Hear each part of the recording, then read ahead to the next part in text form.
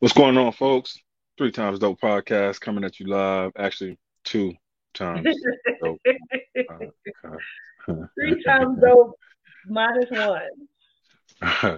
Two times dope. And so just to give you guys like some insider baseball in terms of like how some things happen or like how conversations can arise when you're podcasting or when you're creating space in order for folks to kind of decompress.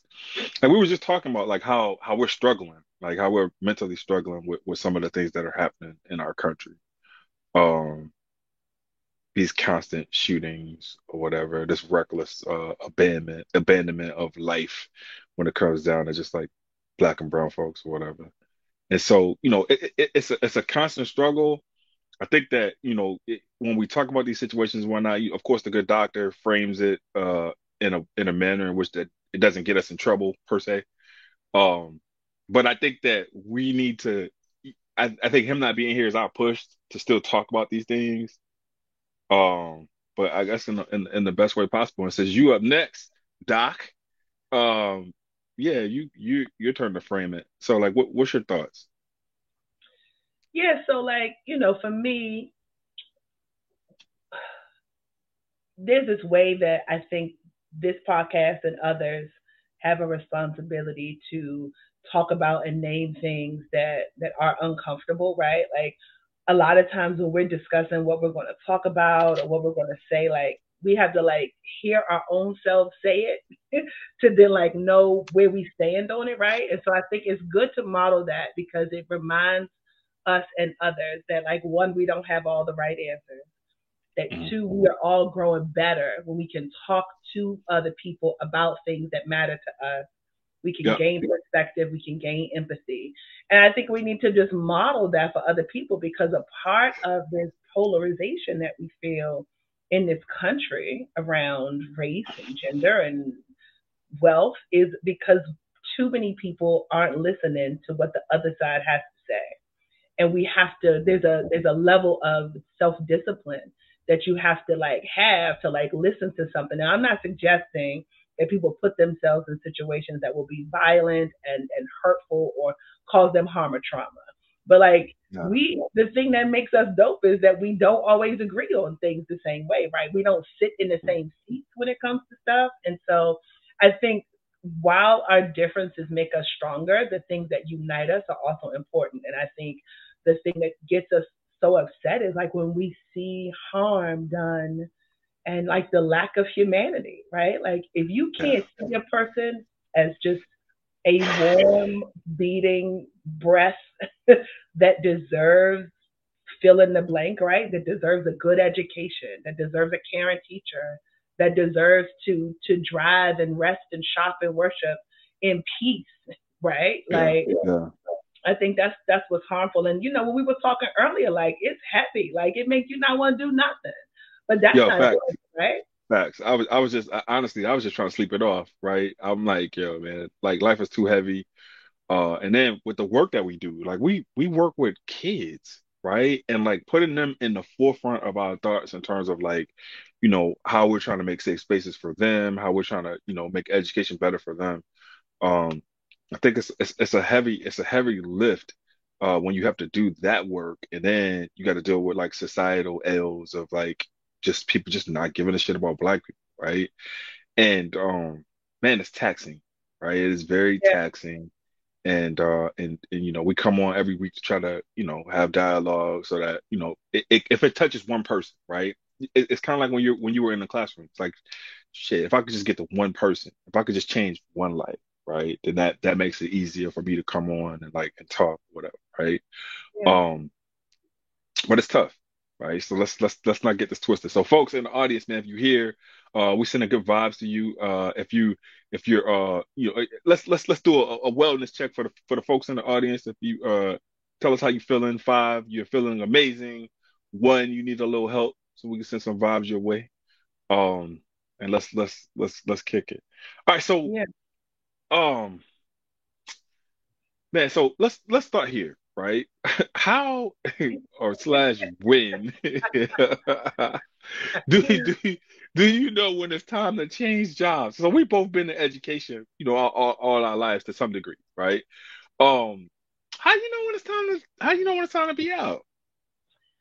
I think it's different, right? I think so for me, I knew that unfortunately I could see the writing on the wall, right? There's some Mm, people who can like see the writing, like, it feels like a lot of change and a lot of, inconsistencies and the things they used to like ask for, they don't ask for anymore. And I'm noticing a trend of this kind of leader or this kind of school or this kind of candidate that's getting a lot of um, shine and like that kind of isn't me. And so like I can tell where this is going. So I'm going to take ownership. So for me, there was so much that was not in my control as a new principal, as a principal of a school that had a significant amount of change. And so I knew that there were lots of things in our story that other people wrote for us based on our data, based on where we were, based on what they thought about us, and not knowing anything about the kind of place we were, the kind of teaching that was happening, only looking at what we could do from a very narrow perspective. And so I knew that it was time for me to leave because I wanted to control that part of my narrative. I didn't want mm, that to be taken away from me too, right? I think one of my professors at Trinity, when I was getting my master's in teaching, her name was Roberta Dorr. And she said, the day you walk into a classroom and you don't want to be there is the day that you should leave. And she yeah. said, Oh, not like it's a 100%. hard, she said, not like it's a Mm, hard day or I'm mm, hungry or I don't feel good or this lesson didn't go well or this grade isn't here. But like when you look around and you're like, you know what, I don't want to be here, then you should leave. And my hope is that folks will have honest conversations with themselves, with their friends, with their tribe, with their administrators and their coaches, so that they can come up with a plan that allows that transition to happen well. Because, like, on one hand, we want the best, most amazing people in front of kids, right? For some mm, people, we know we got to build them and grow them that way. On the mm. other hand, it's dangerous for us to just put warm bodies in front of kids just to say we got somebody Yo, because we're that's there, just the right? worst. That's the worst decision that you could ever make is to make the decision to put a warm body in front of somebody, right? Like you got to make sure that folks are like mentally capable and able to handle this work because teaching, man, let me tell you something. This is like one of the hardest jobs that you could ever have in life, especially if you're doing it right. If you're doing it to a high level, then like you're gonna come home worn out. You're gonna come home and you're gonna have a whole lot of other people's problems on your mind. You're gonna have to find ways to process and deal with it, right? It's really a tough assignment. It's like being a really good cop or being a really good doctor or being just anything that you in any kind of profession that you're being really good at, right? You're gonna take that work home and you're gonna have to find ways to kind of de-stress and do all those things, right? Yeah. You're Um, going to take that work home too, but you also like the best of us are the yeah. ones who continue to learn and get better, right? So Of it's course. not it's So not going to be, what you're doing but is so a typical summer, right? Typical summer when you were teaching prior to you leave, right? Because mhm. I think during the summers when you win championships, right? Especially if you're a teacher, if you're coming back and you're trying to win the championship, you're trying to increase test scores, you're trying to get better as an educator, right? All that stuff happens during the summer. And so when you hear folks that are like, yeah, summers are mine. Yeah, I'm taking the summer off. Or you have folks that don't know anything about teaching and they're like, yeah, but you guys get the summer off, right? That's really not the case, Yeah, no, right? And so it's not. how are you planning for the summer? So, when I think about the summer, I would often always just know, hopefully I knew who my teammates were going to be. If we would Hmm. departmentalize, if we were going to like all the teachers are taking on a thing, we would develop time where we would all get together to just spend time with one another, build camaraderie together, plan together, look at units. We would try to look at the scope and sequence and figure out what field trips we were going to do, what buses we Hmm. needed to get. We always Hmm. read something, figured out what kind of book we wanted to read or what kind of system we were going to put in place. I think the Hmm. strongest teams that I was in as a teacher were the ones that we had like consistent systems. So we were all using journals that were red, Yes. and my Yeah. journals are red and yours are blue. And we would Hmm. also doing home visits, getting to know my Yeah. families and the Yeah. community Let me tell before you something. Let made me a tell you huge something. difference. Let me tell you something, right? So, there was one summer I was working. I won't name the school because I don't want them to get any street cred. Um, but I was the academy director for this charter school in Harlem, and ended up doing came in on the tail end of it, but ended up having to do 100 home visits like throughout New York City, right? And so as I'm going to these places like in the Bronx and like in Harlem or whatever, like I don't know about New York City, right? All I know is that, I'm good with any hood I'm in, right? And so I'm going to these neighborhoods or whatever, and I'm not going with like I'm not going with a white glove because you got to be intentional in terms of like how you set things up for parents, right? Especially in New York City. And so, I'm going in not to judge them, but just to make sure that, kids have a safe space to learn or whatever, and that, just building rapport, building relationships with students and families. And so one of the things that a home visit does is that it gives the perspective for that student, right? Like it puts things in perspective. So like when you come on the first day, you come into this whole new world, you're no longer in the fourth grade, you're no longer around the folks that you were around before. But there's that one face that you see that was at your house, right? So that you know that, hey, listen, I know him, right? He was at my crib, right? So like just creating that warm environment for kids to flourish, I think is extremely important. So thanks for naming that. Yeah. We also would, I mean, when we did that too, it wasn't even just like classroom teachers. Like we had special teachers do home visits. We had custodians. What? Oh yeah, my custodian went on a home visit because we would have people go with partners. We never What? asked them. We trained everybody because he's a Yo, part of the community. but you know what though? Like I think that goes. I don't think we talk about that enough as well in terms of like the impact that the custodial staff has Oh, for on sure. a school. Yeah, one of my friends, she's working on her doctorate, and one of her colleagues is looking around like integrity and like honorable decision making of administrators. Hmm. And one Hmm. of the things she asked me is, had there ever been a time when I had to make like an unethical like decision, or like I made a decision that was harmful? And Hmm. so I was thinking, I was like, well, I can't think that of one that I did. And I also remember telling her that, I never felt like I had a lot of power as principal. I don't know if it was because of the kind of school I had, because I was black, because it was my first time doing it, whatever the reason is. It felt like if a parent complained enough, someone would Hmm. undercut what I said. Or if the district decided to change the funding, then I wouldn't have it. And so for me, I knew that I didn't have a lot of power. And so it was easy for me to give that power away. So I would share the power with the custodian. My foreman was on the leadership team. It was easy for me to share the power with the kids and say, you don't like what's going on in the cafeteria, you do it. Because I knew I didn't have, like, what good did it do me to hold on to this crumb when I could Hmm. distribute this little bit? And what happened is me not wanting to feel like I had to hold all the power and willingly sharing it with other people gave me more influence, which ultimately Hmm. gave me more power. So it gave me Yeah. more eyes of what was happening. It gave me more ears. It helped me develop collective responsibility instead of it being like every decision has to come through me, every approval Yeah. has to come through me. It wasn't Yeah. physically possible to even do that. Yeah, no. So I mean, I think it's important that you name that, right? Because I'm all about capacity building, right? Like I don't need everything to come through me. I just need for it to be done right, right? And That's so right. like even if it doesn't come through me, like let's just be. So right now I'm training leaders, and I'm training leaders from the perspective of I want you to make mistakes because if you make mistakes, then that's the only way that we're going to be able to build your capacity, right? And so I'm hopeful that you make mistakes and that you're willing and open to have conversations about how this was a mistake and then how we could tackle it to make it not be a mistake the next time, right? Yeah. Because it's all about capacity building. And so for me, it's more so about trust, right? So like if you're open about the things that you struggle with, right, which most leaders are not.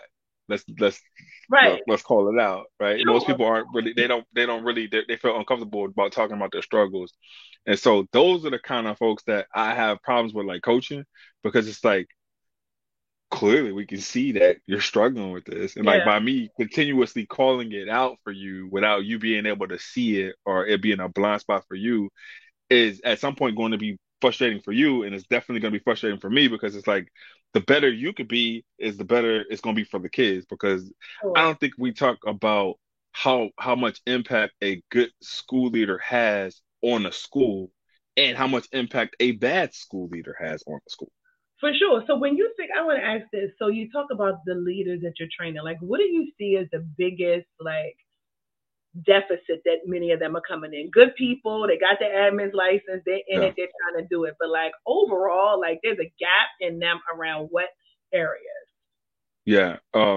So new leaders, well, I mean, my dissertation is on black school Ah, leaders. I like how you made that little plug in there with the Yeah.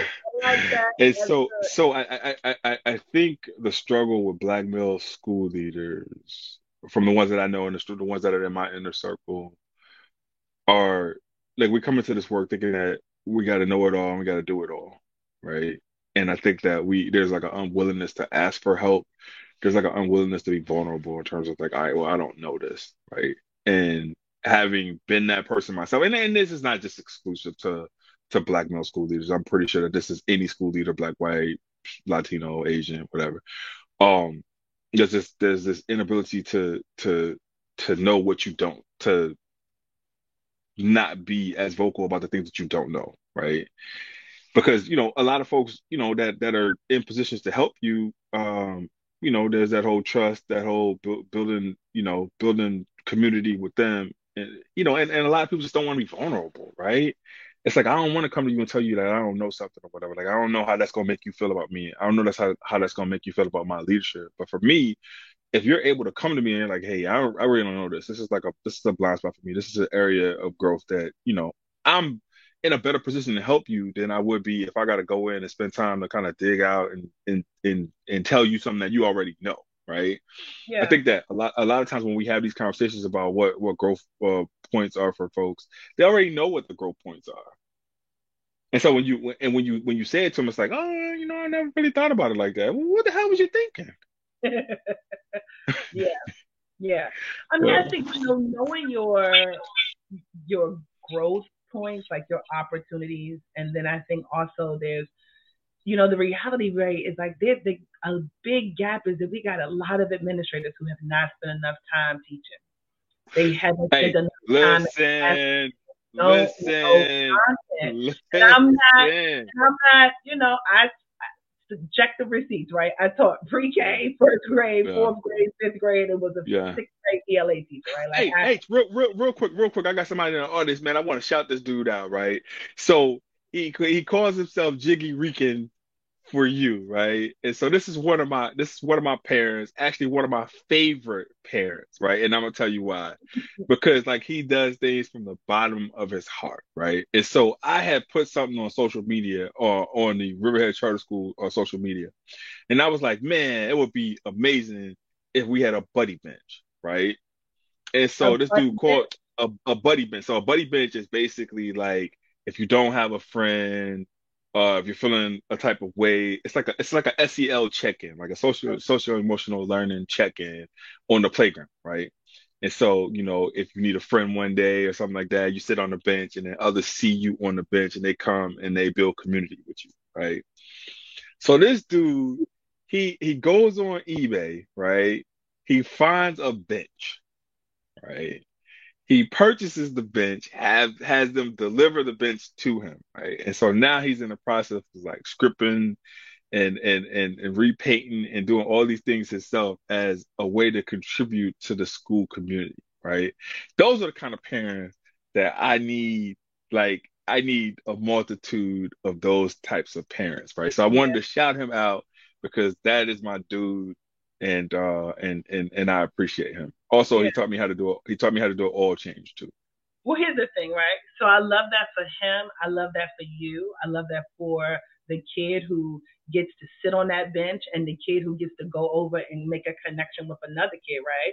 And here's the thing, we could have that kind of parent in all kinds of schools all over the place, right? If Maybe we they don't welcome them. have, if we welcome them, if we Yes. value them, if we Yes. ask for what we need. Yeah. So often you get in these spaces with parents who are like, whatever, tell me what you need. And the Yeah. principal's like, well, I. So then you miss the opportunity, right? You need to be Yeah. specific oh, we need a Mhm. bench because here's what it could do and here's how it can impact our community. Like, Yeah. here's what we need. And you gotta like give yourself credit for creating a space where that kind of conversation even happens. We got too Yeah. many principals who don't know content and who spend too much time in their own offices. So even if they had this idea for a buddy bench, it becomes the Mhm. bottom of the list. You Yeah. engage with this person. You at the stop stuff sign, you in front of the school, you know his family, you know his Yeah. kids. You talk Yeah. about the bench, he's gonna follow through. He knows Yeah. that his email is just not gonna sit in the unread box, right? And so to Yeah. get back to Oh, this, like, wait, hold up, wait. If it do, he gonna call. right, After again, this podcast, he gonna he gonna call. call. He gonna get a text message. He gonna direct message. He gonna put you on Twitter. He gonna put it. he, He gonna he log on gonna next call. Yeah. Tuesday and put a message Yeah. in the chat, right? But But but we see but here's the thing. But that's the and I'm sure I'm sure that's what kind of school leader you were, right? It's like no time. Yeah, like people don't really understand the fact that you don't really get no days off, but like this ain't really work if it's something that you're passionate about, right? If it's something that you're passionate about, it's like, yo, this is second nature for you in terms of like, yo, just like, yo, I'm just trying to get it. I'm trying to make sure that my kids have exactly what they need in order for them to be great. One right, thing that happened this summer that's different from any other summer in terms of like standardized tests, right? Because like a lot of this is like we live in on Long Island. On Long Island is like the epicenter of anti-standardized testing, right? And so I get it. And so one of the main complaints from teachers, from educators, and then also from parents as well is that the data doesn't come in fast enough, right? And so like if you're getting the results back from the data in September, then it's a missed opportunity in order for you to use that data in order to, in order to do well by students. And so this year, one of the things that New York State did, they were extremely intentional about getting that data to us early, right? And so the release of the data is going to be late July, in which kids know how they did on the spring assessment, right? Which is phenomenal for New York State. It's the first time anything like this has ever happened, right? And so, the data right now is embargoed, but if you are a school leader or a systems leader in New York State, you have enough data right now in order to in order to build your tier 3 interventions, right? In order to know exactly who needs what help based off of what standards have not been mastered. And so yeah, while I won't go into the intricacies of the data because it's embargoed, if you are a school leader in New York and you are not taking this opportunity in order to use this data for good, in order to change the lives for students, you need to not be in education. for sure. And let me add, and if you think that the only way you can identify and provide supports for young people who may need interventions is by waiting for that data to come out in July, then you also don't need your job because standardized data is one kind of data, but you should know Mhm. who wasn't where they needed to be because you should have been Mhm. making decisions Facts. about what that child was doing this summer. You should know which Facts. student has already mastered that thing so that you can be thinking about how you can creatively provide some kind of enrichment support, some kind of extension camp, some kind of Facts. preview of the next grade. You should know Yeah. exactly where kids are so you can determine which ones need to come to Summer Bridge or Ninth Grade Yeah. Academy, right? And so Yeah. standardized data is one piece, an important piece, Yeah. because it's Yeah. how we measure our students in the district and the Yeah. states and the world. But it's not the only piece. And too No, often, absolutely. That yeah, yeah, last no, benchmark, I know that you last get it. benchmark I testing. know Yeah, you but get that, it. But you had yeah, made a, that, I think there was somebody we both follow on Twitter who made a comment about like getting rid of standardized tests. And I think when we the talk about, hell.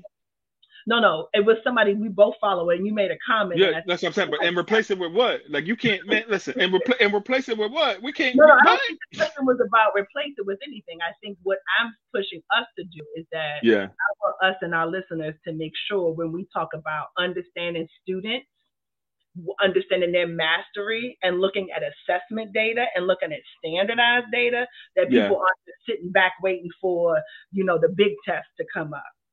Yeah. Because there's Hey, a lot this is of a things we should know what's happening with kids all the time. H.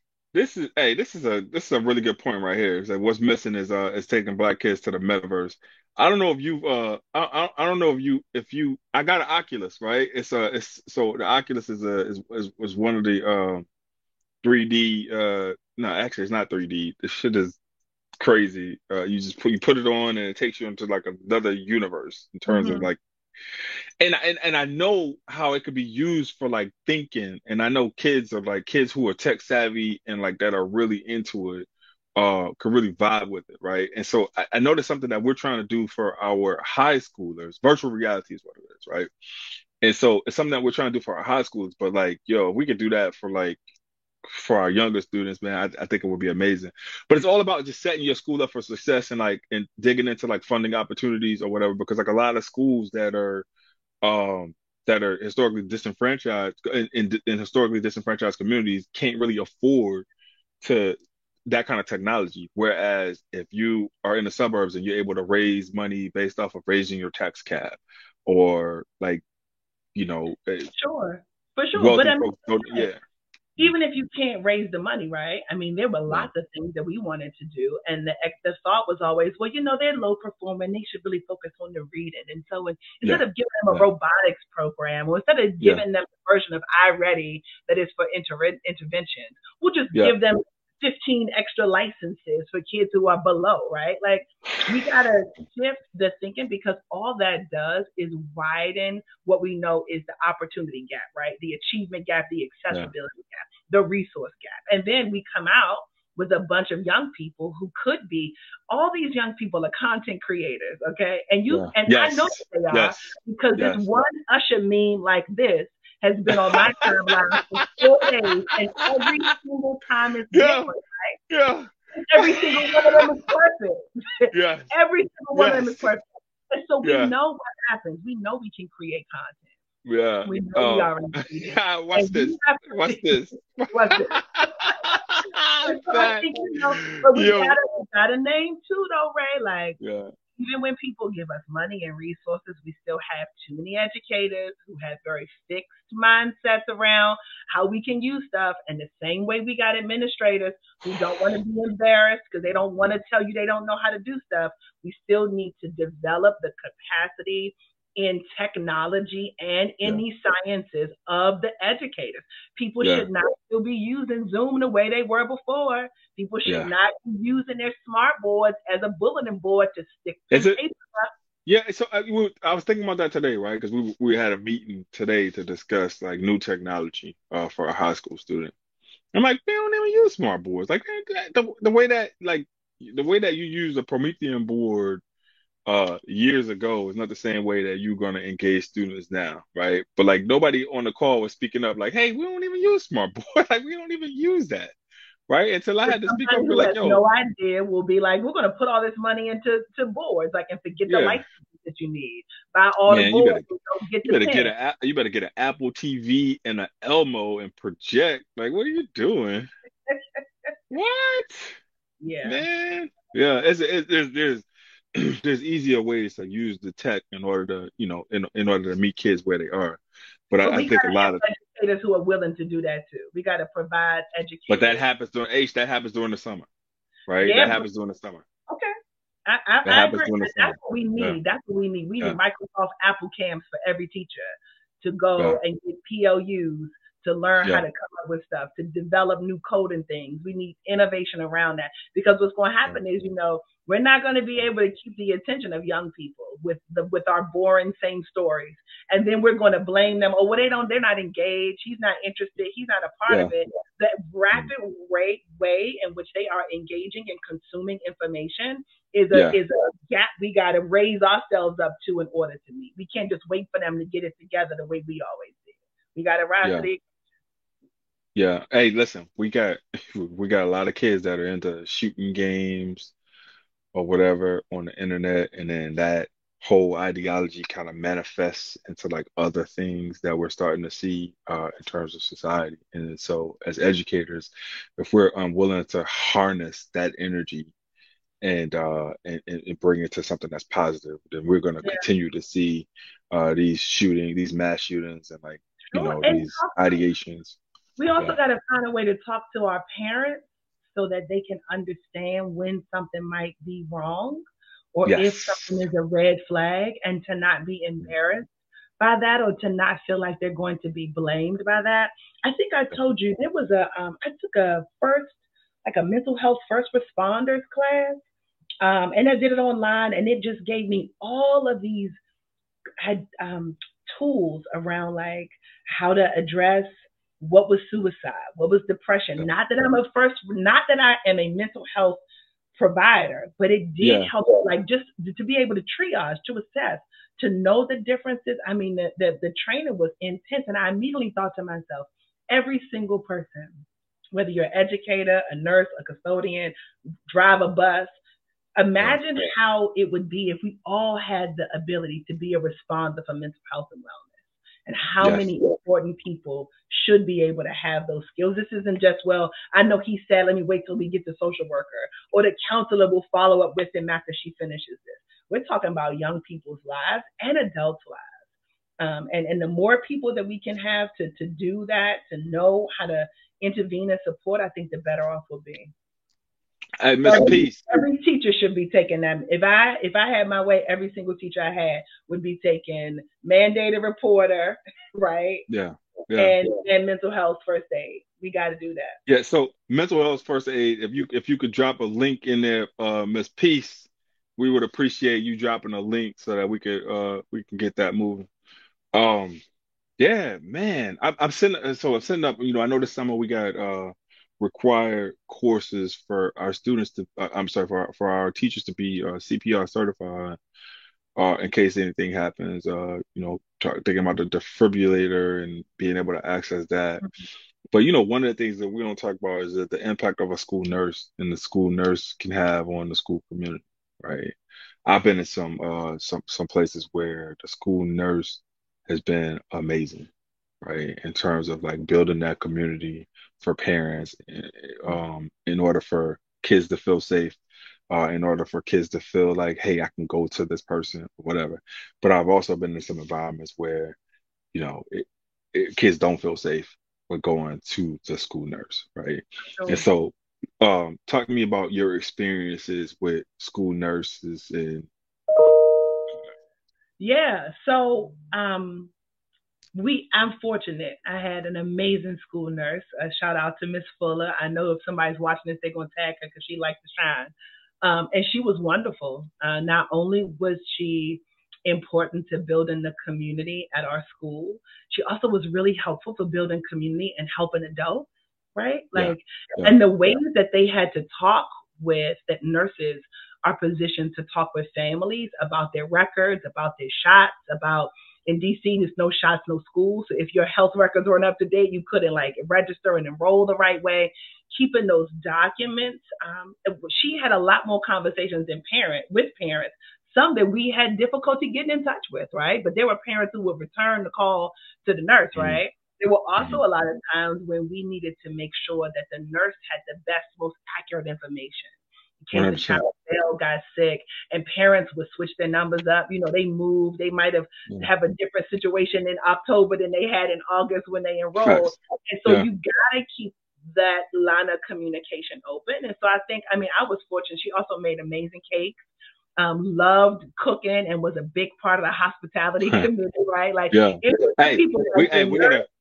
we gotta talk about, hey, after you finish with this nurse, we gotta talk about that hospitality committee, man. That thing can Yeah, make or break a school too. yeah, but it really, for the most part, it was rarely led by the teachers. It was my Yeah. nurses, it was my coaches, it was my aides, my educational aides. It was like, somebody in the office, the ones who like kept that joy factor going so that teachers Mhm. could benefit from it and feel a part of it. But I mean, I do think we need to, but we got to fund them too, right? Like we didn't have a full time nurse. There were some days when we had phone coverage, right? So a kid came in and we didn't have a warm body in the building to help respond, and we had to have another nurse come from another school, right? Like I think Yeah. when we talk about custodians, nurses, office staff, social Yeah. workers, guidance counselors, and special teachers, Yeah. elective special teachers, all of Yeah. them. Now you can have art or PE, or you can have Yeah. part-time library and part-time tech.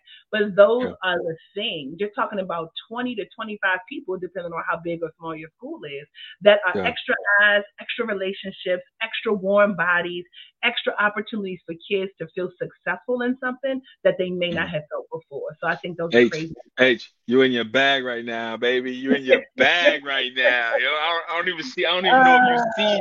I don't even know if you see what's happening. I put you in a position to be in your bag right now. Listen, I'm Um, just so Jiggy Rican is like, what do you do when kids don't have parents around to talk to and they're just roaming around in the streets after school? I think that's we just did a show on this on Sunday about the responsibility to hands. We just did a show on the collective actions of community-based organizations, right? Because I know growing up for me, we during the summer we had Vacation Bible School, which was an extension of an extension of Sunday school, which was an extension of the school year. Also, we had a pretty robust library program, right? And so, I would walk down to the library and to escape some of the poverty-stricken tendencies that young people get attached to. I would escape in books, right? So books were my escape. Um, what else? Sports. Always sports, and then also enrichment camps or whatever, right? And so a lot of times you'll see folks that are doing these camps, but again, that's when that humility comes in, right? If you can't afford that camp, you gotta go and talk to those people. Be like, hey, listen, I can't afford this camp. What can I do?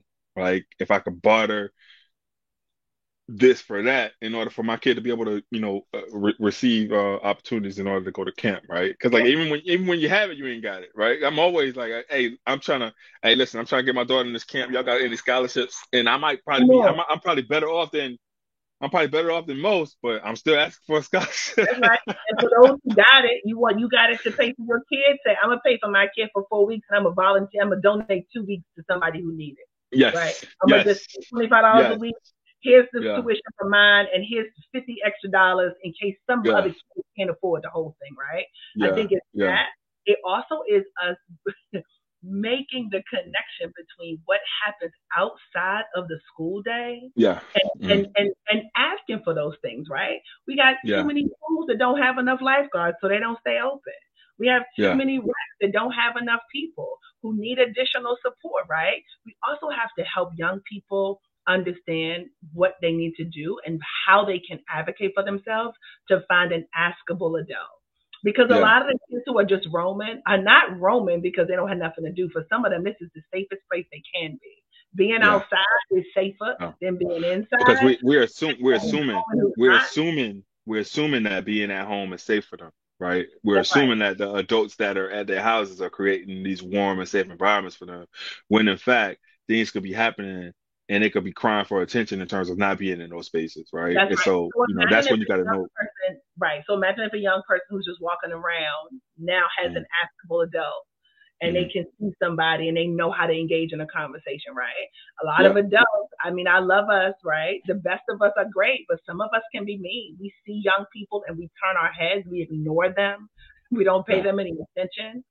yeah, We aren't the kind of people who would want a young person to engage with, right? I see too many adults walking by young people and not saying hello. Let me tell you something. Any young person I see, and I haven't been a principal for 3 years, any young person I see, grocery store, Walmart, on the corner, good morning, how you doing? Are you okay? Like, yeah, we gotta yeah, create young yeah, people. yeah. Facts. Yeah.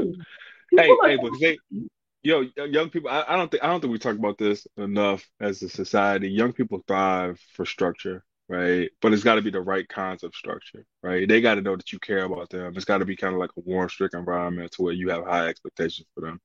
And once they know that you have high expectations for them, they're gonna work for you, right. right? But you know And what you're else? gonna work for them. You're gonna They'll work for work them. for you and then they'll take risks. And when they take risks, they'll Yes. grow, right? Uh, Nobody's going yeah. to take risk in an environment that makes them feel unsafe. But if Of it's course not. safe, they'll try something else. They don't know that they're good at baseball because they haven't tried it. They don't know that Mhm. they can transfer those skills from football to rugby and potentially open up a whole new field of dreams and a Avenue. whole new Yeah. world of possibilities for them. But we Absolutely. don't create 100%. safe spaces for young people to take risks. Yeah. So they won't. Yeah. And we get So mad if they do the same thing. yeah. So he also says to open up the teacher. So how do you know what's going on in their life? So one of the things that I do with my daughter, right, and I'm very intentional about this, is that I ask her questions like, well, who made you feel safe today? Right? Were there any opportunities or were there any instances in which you did not feel safe? Right? Because I want to hone in on like who and where she felt the safest, so that I can instill in her that this is the person that you go to when you're feeling unsafe because you've told me that you felt safe around this person, right? Yeah, And so if a kid is in a school and you're constantly having the same conversation with that kid, and that kid doesn't feel like there's anyone in that school that provides them that level of comfort or safety, then it's time as parents we start thinking about, are these the right schools for our kids? that's right. What's that video, that TED Talk by that beautiful, amazing black woman who was a teacher Rita for years? Pearson, Every kid needs a champion, right? every And kid needs a champion. a lot of that happens, right? Yeah, So we adults have to be able to understand and listen to young people, and yeah, we got to know how to ask the right questions, and we got to know how to also be vulnerable, right? I think we do yeah, that lots of ways, right? If I made a mistake with my kids, I would apologize to them. I'd be like, you know of what, course. Kevin, I Yeah, thought that you, and you know what, I apologize. I shouldn't have done that. I overreacted. yeah, When we understand who we are and to say, you know what, I was really grouchy today, and I was trying to yeah, figure out why, and I realized my breakfast was still sitting on the thing. Kevin, can you imagine? Have you ever been grouchy because you were hungry before? Because that's exactly what happened to me, right? Like yeah, there is this ego that we gotta like put behind us as teachers, as educators, and frankly as parents. If you think your daughter and son think you have every answer, you're wilding, right? But if yeah. you can create a space where you can be vulnerable and honest with them, be like, you know what, I blew that, didn't I? Man, I'm gonna have to try again. All of these are learning, Yo, that's right? me all the time. Yo, let me tell you, I'll be like, oh, damn, I did that? I I said blew that. that? Like, damn, I said that. I said, and did I say it with that tone? Like, damn, well, I apologize because, like, I ain't really mean it like that. Like, But imagine what that damn. models, right? What that Yeah, models for your son as a young black man growing up, and yeah, what that models for your daughter when she thinks yeah, about the kind of partner she wants to have and the kind of people she wants on her team, the kind of people she wants to work with, right? It's yeah, a way for her to model that I think yeah. that you to model that I think is important. Yeah.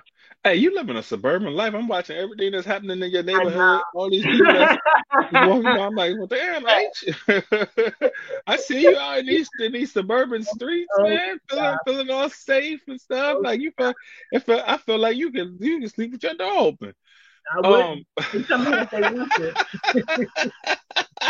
all Move on that. right. All right, H man, let's go into closing thoughts, man. We ain't giving these people no whole hour, not tonight. Not with everything that's happening in this country.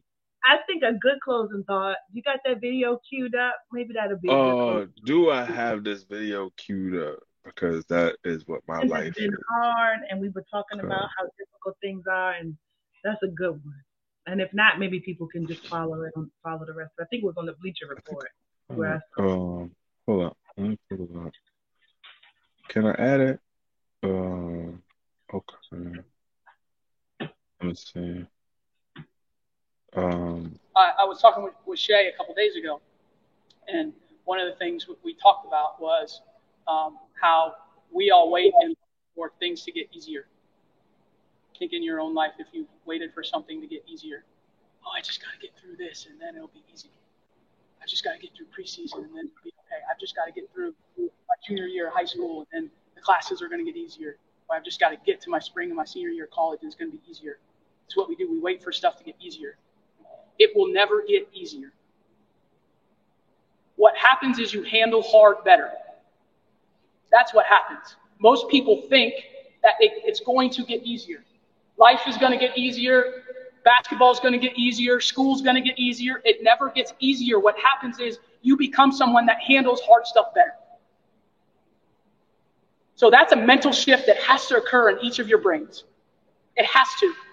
Because if you go around waiting for stuff to get easier in life, it's never going to happen. And then what happens? Oh, it's so hard. Oh, I can't do it. Oh, I don't know when is it going to be easy for me? Oh, it's easy for other people. It's not. It's hard. And the second we see you handling stuff, handling hard better, what are we going to do? We're going to make it harder. We're going to make it harder. Because we're preparing for you for when you leave here. Not just basketball and life. And if you think life, when you leave college, is going to be all of a sudden get easy because you graduated and you got a degree, it's not going to get easier.